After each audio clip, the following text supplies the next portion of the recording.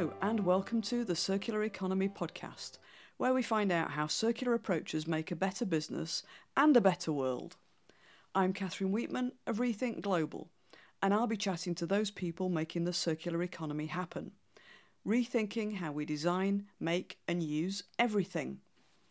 We'll talk to entrepreneurs and business owners, social enterprises and leading thinkers. We'll find out how circular principles can create value, increase resilience and reduce risk to make a competitive, sustainable organisation. You'll find the show notes and links at www.circulareconomypodcast.com, where you can subscribe to updates and useful resources.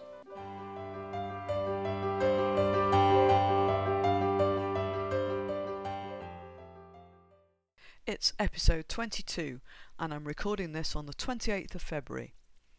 In the last episode we heard about Close the Loop, a business helping manufacturers close their circularity gaps. And my latest blog examines the downsides of leaving that gap open so other companies can exploit it to create value. In today's episode I'm talking to entrepreneur and designer Bassam Huneidi about his Argaily project. Bassam is a circular economy designer and strategist who helps businesses prepare for the future by designing products, services and strategies that are both economically viable and avoid harming the environment. Bassam is a graduate of the Royal College of Art and Imperial College London. During his career, Bassam's worked at IBM and has designed services for Virgin, Google and Barclays. Bassam is also the co-founder of Gutface, aiming to revive food fermentation for the modern lifestyle. Like me, you may not have heard of an Argaily before, though you might have heard of a hookah, that's Hookah. Argaily is the word used for a hookah in several countries in the Middle East. It's a single or multi-stemmed instrument for vaporizing and smoking tobacco or flavoured cannabis and so on.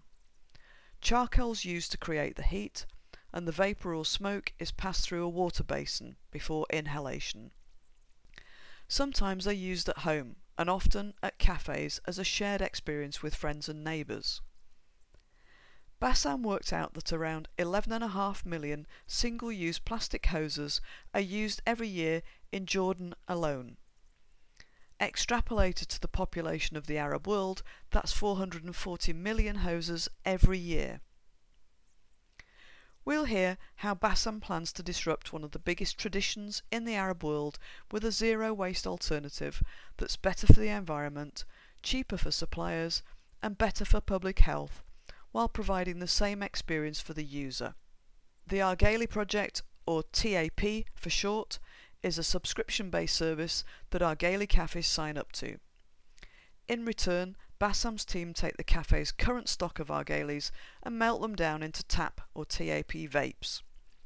These vapes are designed on cradle-to-cradle principles, so they're easy to maintain, easy to upgrade, and in the case where neither's possible, infinitely recyclable. Let's talk to Bassam Huneidi. So Bassam, welcome to the Circular Economy podcast. Hi Catherine, thanks for having me. It's a pleasure. And where are you calling in from today? I'm calling from Amman in Jordan. So I'm curious about your background because you've done quite a lot of things before doing this startup. So before we talk about the Argaily project, maybe you can tell us a little bit about your background. Sure. So I started out as a mechanical engineer in Australia. And I worked in a bunch of fields. I think one of the most ironic was working on a very big oil and gas project in Australia. And then, I decided I wanted to do things which are more environmentally conscious. And I particularly was very, very interested in design because as engineers, I think we always focus on the solution and not particularly the problem. And having known a lot of designers and worked in an internship at a product design firm, I realized that design really focuses on people and specifically what people's needs are. So I went to pursue design at the Royal College of Art in London, which was a very, very life-changing experience.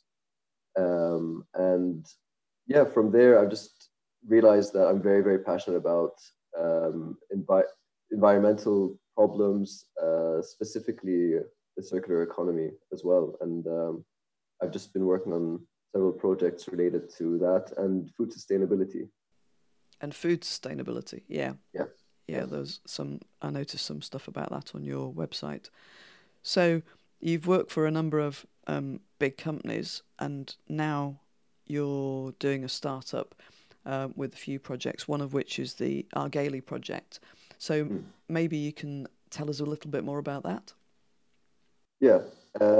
So Argile, I can maybe talk a bit about Argile itself.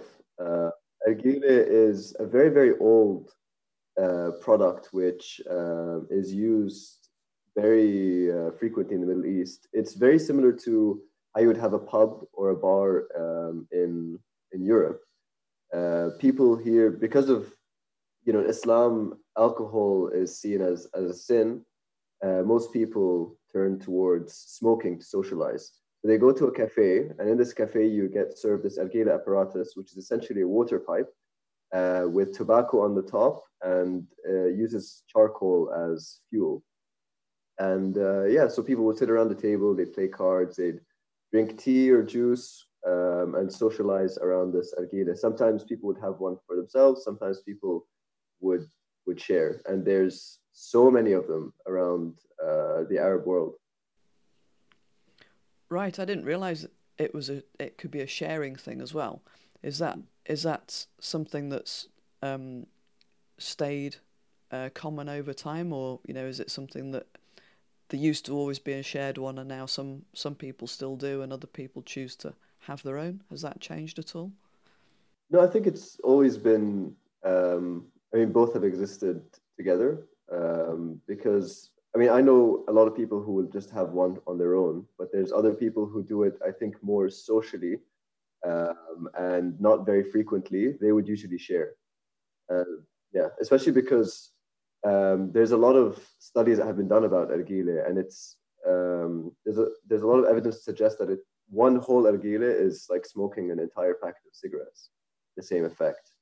So yeah, Wow. so a Okay. lot of people do prefer to share. Mm. Wow. That's a lot of tobacco. Yeah. So, what first got you interested in trying to come up with a circular economy solution to Argaile? It started out actually, me and my brother-in-law, we were in one of these cafes one day, and he posed a question to me, which was how many. So there used to be these hoses that they would use, which weren't made of plastic. They were made of, I mean, they had some plastic in them, but they were made of a kind of canvas and wood.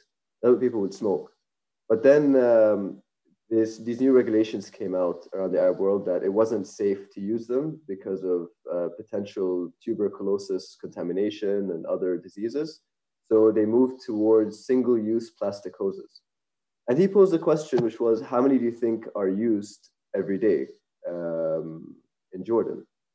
And that question really consumed me because, this was at the peak of the plastic problem, which I think we're still kind of at that peak. And I had just gotten a National Geographic copy, which was about plastic waste.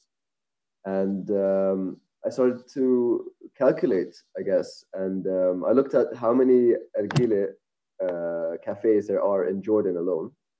And then I went to a local one and I asked them to give me all the pipes that they use within a month. So they just collected them for me. And every week I'd go and I'd take a bag. So in 1 month, and this is a relatively quiet cafe. So there's some which are far, far busier than the one that I was asking for. So I collected about 1,300 pipes from this place in only 1 month. And that's quite a conservative number. And then I expanded it to the number of cafes which I got from government websites. So they have statistics of how many registered cafes there are. Not to mention there are a lot of unregistered cafes and a lot of informal kind of cafes in Jordan. So The number that I got, and this is a conservative number, was about 11.5 million per year. Wow. Yeah, which is a crazy number. No one's really talking about it. Or I don't think anyone's ever studied the size of this problem before. And Jordan's population compared to the rest of the Arab world is quite small. The Arab world's population is close to 400 million. Jordan's is only 9. So if we extrapolate that to the population of the Arab world, we're looking at close to 440 million pipes per year, which is enough to wrap around the earth 16 and a half times. Wow. That's amazing. Yeah. And that's probably still being conservative given your starting point of registered cafes and Yeah, exactly. small low usage cafe. So you'd come to a number, and then what next in terms of your curiosity with the problem? So at the first start point was, okay, let's do a plastic alternative, something that was biodegradable that anyone could use. You didn't have to worry about throwing it away. But as I dug deeper into the argila industry, there's 2 other things which kind of bothered me, and that's the amount of tobacco and the amount of charcoal that are used.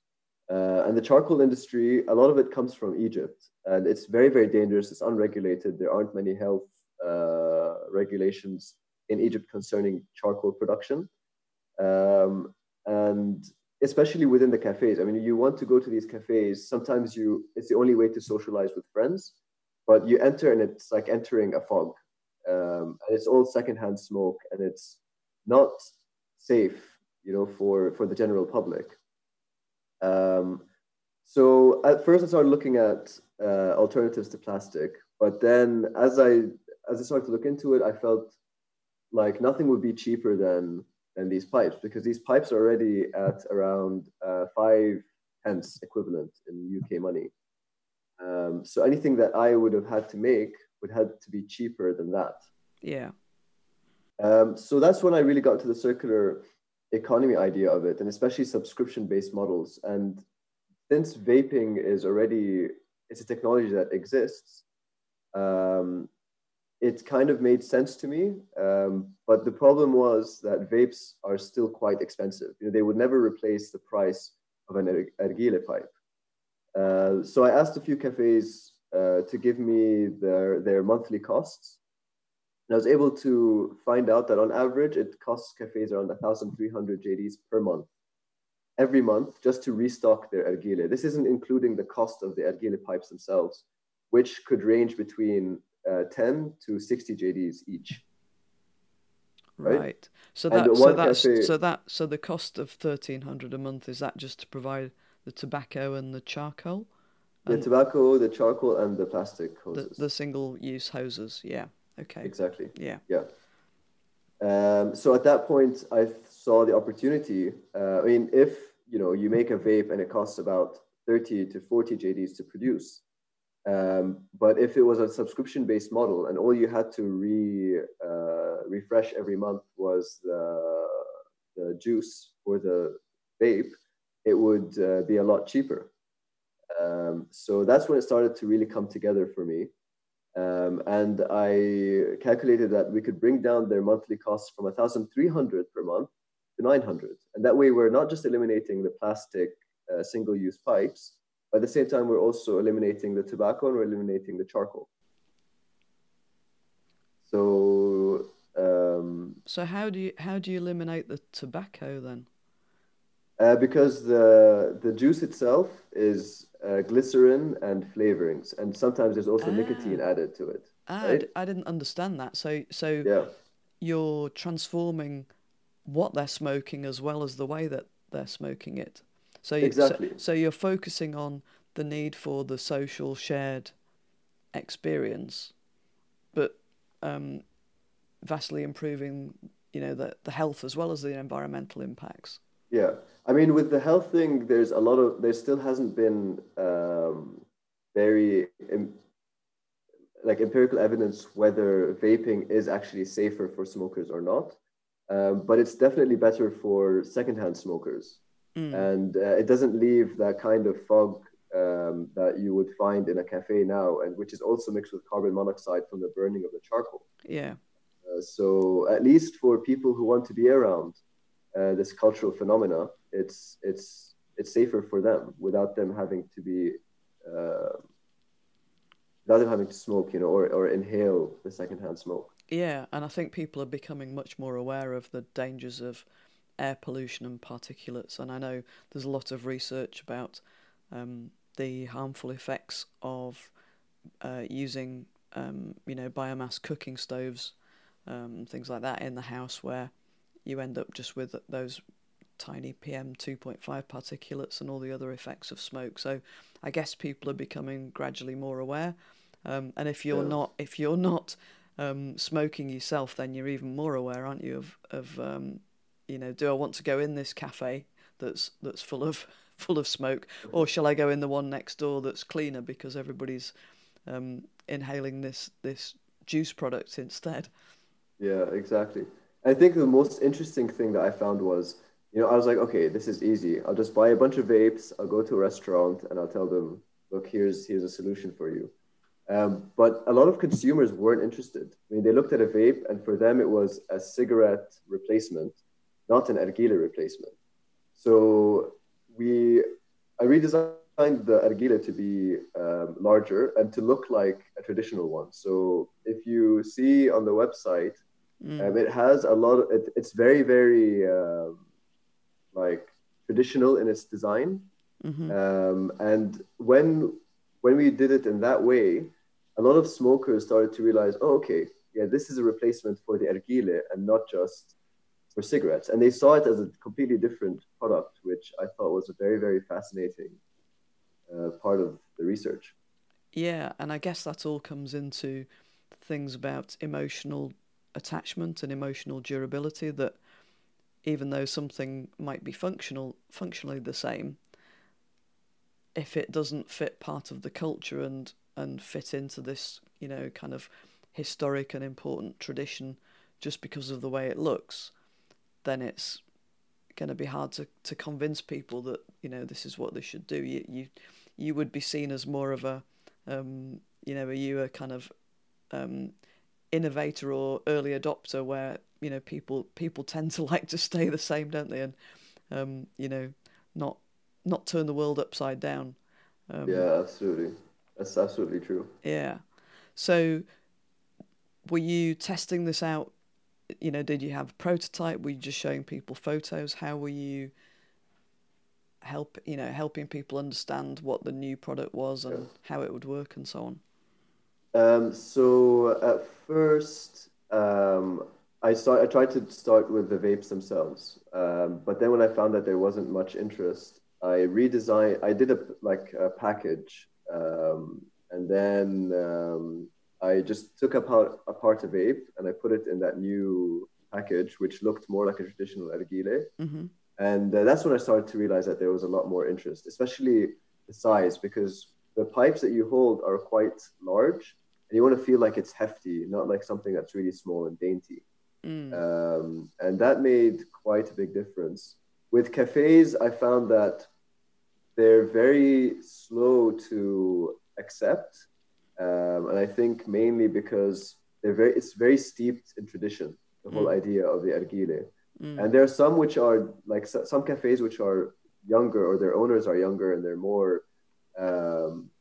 You enter and you see the decor is more modern and more contemporary.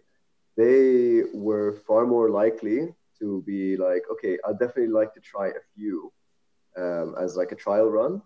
Whereas the older and more traditional cafes who've specifically been around for quite a while were very against the idea. They're like, no, people would not want this. And even when I showed them the research, and it was quite true that especially the older generations, like people who are around 45 and older, were not keen on a change in what they consider to be, a cultural habit. But the younger generations were far more interested, especially people who had just graduated university. They've come back to Jordan, or live in Jordan. A lot of them already vape to replace smoking. So for them, they see it as just a natural evolution of the ergile. Yeah. So yeah. And so how did you then progress to persuading the older generation that it was something that, you know, was a good transition away from the traditional one? I think I just realized that there was no point trying to convince. I think we just found like our target market, which was younger smokers, especially ones, because a lot of the reason why people vape is because they want to continue to be able to socialize with their friends, because smoking is a very, very popular pastime in the Arab world.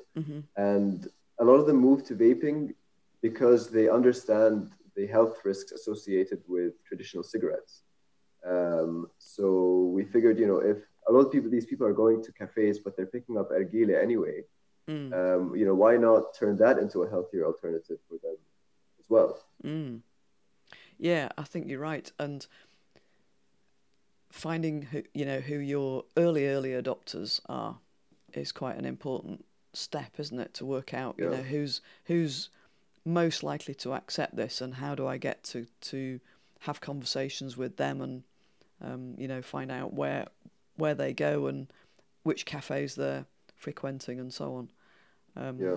Because you can expand out from there, but if you don't find your early adopter tribe, then you're a bit stuck, aren't you? However good the idea is. Yeah, absolutely. Yeah. Absolutely. So I'm curious to know where you're up to now with the project. So right now, a lot of investors always require there to be a co-founder, and I think, especially for me, I'm very good at like the design and the making of things. So I'm looking for a co-founder who is particularly savvy at the business side of things. So that's where I am right now, and I think we need to do. I think there's a very big opportunity to look at launching not in Jordan, but in a place more like Dubai or Saudi Arabia, because they're far more progressive when it comes to innovation and adopting new technologies than Jordan is, and especially the market there is far larger. Right, and I guess slightly more international. Exactly. Dubai particularly is really trying to encourage tourists, isn't it? Who I guess might be more put off by going into a cafe that's full of smoke and so on. I guess those early adopter cafes that are providing the cleaner atmosphere will be the ones that will attract the younger generation and the tourists, and feel perhaps slightly more cosmopolitan. Yeah, and I really do believe that once people see how much of a change it makes, that more cafes will be willing to adopt, and especially because you're sitting in a cafe, and because it constantly needs charcoal to be put on the top, the traditional ergile, for it to keep running. You have these guys walking around, literally swinging buckets of burning charcoal in the middle of this cafe, and sometimes it's a health hazard, because sometimes you have you see when you sit down on some of the furniture, you always find like burn marks, because some stuff falls. Sometimes there's definitely been cases where two tables are very close to each other, and somebody might move their chair, hit someone else's ergile, and a coal would fall on someone. So it's also these small things which I think we kind of take for granted, maybe. Yeah, but it doesn't take very long, does it, for people to see a better way of doing it, and that's another kind of benefit for the cafe owners and so on, isn't it? It's, less damage to your furniture and less risk of claims from customers who ended up being burnt by a stray bit of charcoal. Yeah, exactly. So, through your journey so far, what's been your big lessons learned that you'd like to share as a top tip for anybody who's thinking about starting a circular economy business or making their business more circular? What's the number one tip that you'd share with them? I think the interesting thing, specifically for the Arab world, is that people don't necessarily care about sustainability. So when I first went up and I was telling them about, oh look, there's this problem of plastic pipes. We need to get rid of it. Most people are just like, honestly, I don't care. But once you go to cafes and you show them how, okay, this economically makes more sense to you, that's when I think it starts to make a lot more sense to people. And I think that's why the circular economy is so interested compared to most sustainability projects or ideas, is that it looks at the economic sense before it looks at sustainability. And for a lot of people, that makes more sense, right? And if we can do something that economically makes sense for my business, at the same time is good for the environment, I'm all down for it. Yes, I agree. I think it's all about um, the business case, not just for whoever's funding the product or service, but the business case for the end user as well, and Yeah, maybe for wider society. So if we think about the Argeli, then it's making a business case for the customers of the cafe, some of whom would be using the Argeli, some of whom would just be sitting there but enjoying the cleaner environment. So kind of as well as just the direct costs of the equipment, if the cafe owner is able to attract more people because suddenly he's got a nicer place to sit and chat, then that's a win-win for him. But it's also a win-win for the customers who want to come in and enjoy a cleaner, healthier atmosphere. yeah, yeah, Yeah, and I yeah. think Yeah. Sorry. no, no, go on.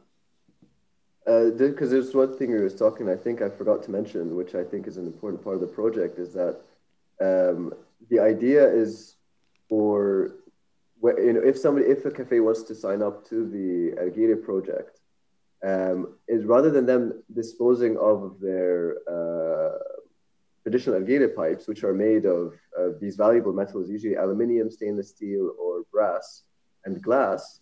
The idea is that we take them and remanufacture them into these TAP vates, just to really push the circular economy idea home. Oh, that's a great idea, and that gives them a really good story to tell about how they've contributed to reducing waste and pollution and so on as well. Um, Yeah. and yeah, so is that difficult to do, or is it relatively easy to do the remanufacturing?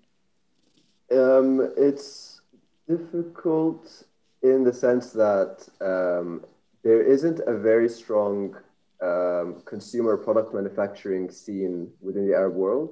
Hmm. So that's something that we're also right now, one of our main challenges is to find a partner that we can work with regionally that can manufacture rather than sending all of these items to China, getting them Mm. remanufactured and sent back.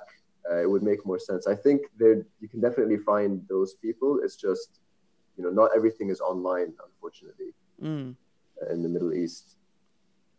Yeah, and I guess as the circular economy is growing, I think there are more specialists setting up to both recycle difficult materials and make them into other components and so on. Absolutely, The companies are starting to see that as a real opportunity. absolutely. I So mean, and theoretically, it makes a lot of sense. And there's a lot of producers and manufacturers that work with recycled materials in the Arab world, except a lot of them don't make consumer products. They make large sheets of material. So mm, it's kind of just trying to find that one manufacturer who would be able to make molds and small scale items. yeah, or find some industrial product that wouldn't be downcycling, so that you're still getting plenty of value out of the Exactly. product. Yeah. So I think something else or another tidbit I would give to someone trying to launch circular economy business is that the circular economy should take the burden of the product end life cycle or the end of life from the consumer to the creator of the product. So if you're starting a circular economy business, you should be thinking about where your product's going to end before you even launch it. and that should be part of the entire business model and business plan. Otherwise, it just wouldn't make sense to be a circular economy business. Yeah, that's really interesting thought, and kind of plays into some of the criticisms of the circular economy, because I've been looking at some of the businesses that, if you think about Uber, that's a kind of circular economy model, because it's all about getting more intensive use out of the car, but actually it's not very ethical. And in lots of American cities, they found that it's pricing out the competition of public transport, so it's actually adding to car miles in the city. So I think having the mindset of what happens to my service, what if it's a physical product, what happens at the end of the life, or if it's a service that you're offering, thinking about where it fits in the system and what some of the consequences are. If I put this into the market, am I going to take responsibility for getting it back? And if I do, how am I going to deal with it is critical, isn't it? And if I'm offering this service, what other impacts might it have, and am I taking responsibility for all my externalities? Yeah. So I think you're right, and that, having that in mind at the beginning of the journey saves you from suffering from policies and taxes and legislation that might come in later down the road. Yeah, that's exactly true. Yeah, great stuff. So, Bassam, in the research and so on that you've been doing so far, and in the interest that you've had in the circular economy, do you have a favourite example that you like to tell people when you're explaining the circular economy? And maybe that would be somebody we could interview for the podcast in the future. Yeah, there's actually one that came to mind right away when you mentioned that. He's a friend of mine who we studied together. His name is Nurayan Yassin, and I don't know if you've heard of the company Petit Pli. Yes, I have. So they make clothes for babies which expand over time, so that you're not constantly buying new clothes for your children between the ages of 3 months and 2 years, I believe, or 3 years. And I just think it's such a great idea, and an excellent way to look at redesigning things in a way that allows them to make more economical sense, but at the same time, it looks beautiful. It works really, really well. Yes, I used it as an example in the second edition of my book, which is due out in the summer, and I seem to remember it was inspired by a couple of things, including origami, and the kind of folding of that was a starting point for the designs. So yeah, that'd be great. I'll see if I can get his details from you after the call. So Bassam, how can people find out more about the Ageli project and get in touch with you? So everything's on my website at the moment, which is bassamhuneidi.com. And you can also find me on Instagram at bazhuneidi. And all the information will be there for the time being until we move it to a new website. Yeah, so you get finally launched as a an up and running company. So we'll put those links in the show notes so that people can find them and find out more. And hopefully somebody listening will either want to be a co-founder or know somebody who might be interested, and or have ideas about the repurposing locally instead of having to send it overseas to be repurposed. Yeah. So I hope so too. Yeah, fingers crossed for that. So Bassam, thanks very much for sharing your story with us, and I wish you the best of luck for the next stage of the project. And I'm sure with your engineering background and curiosity about how to investigate and solve the problems for the user themselves, then I'm sure you'll go far and come up with lots of other ideas, and maybe we'll be back in touch in a couple of years to see how you've got on and see what you're inventing next. Thank you so much, Catherine. And it's honestly been an absolute pleasure to be on your podcast. Great stuff. Thanks, Bassam. Thank you so much. What I like about Bassam's project is the way he's really thought about how to provide multiple benefits for both groups of customers, the cafe owners and the Argaila users. For the subscriber, the cafe owner, they get a design that doesn't use charcoal, reducing smoke and the risk of fire or accidents from the charcoal being passed around. The new design uses materials from existing equipment but uses less of each material. They can be repaired, refurbished and eventually recycled, and they cost around 30% less. For the user, the new design still looks very traditional. It avoids the health risks of all the second-hand smoke, and non-tobacco flavours can be used instead, which appeals to the younger generation.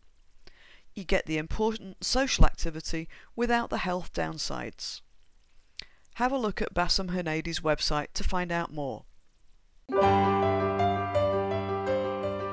If you'd like to learn more about the circular economy, why not go back and listen to episode 1. Head over to rethinkglobal.info or buy my book, A Circular Economy Handbook for Business and Supply Chains, which takes you through the practicalities, including lots of real examples from around the world. You can get in touch via the website, rethinkglobal.info, or send us a tweet at rethink_global. Please let us know what you think of the podcast, and you can help other people find it by reviewing us on iTunes or wherever you find your podcasts. See you next time.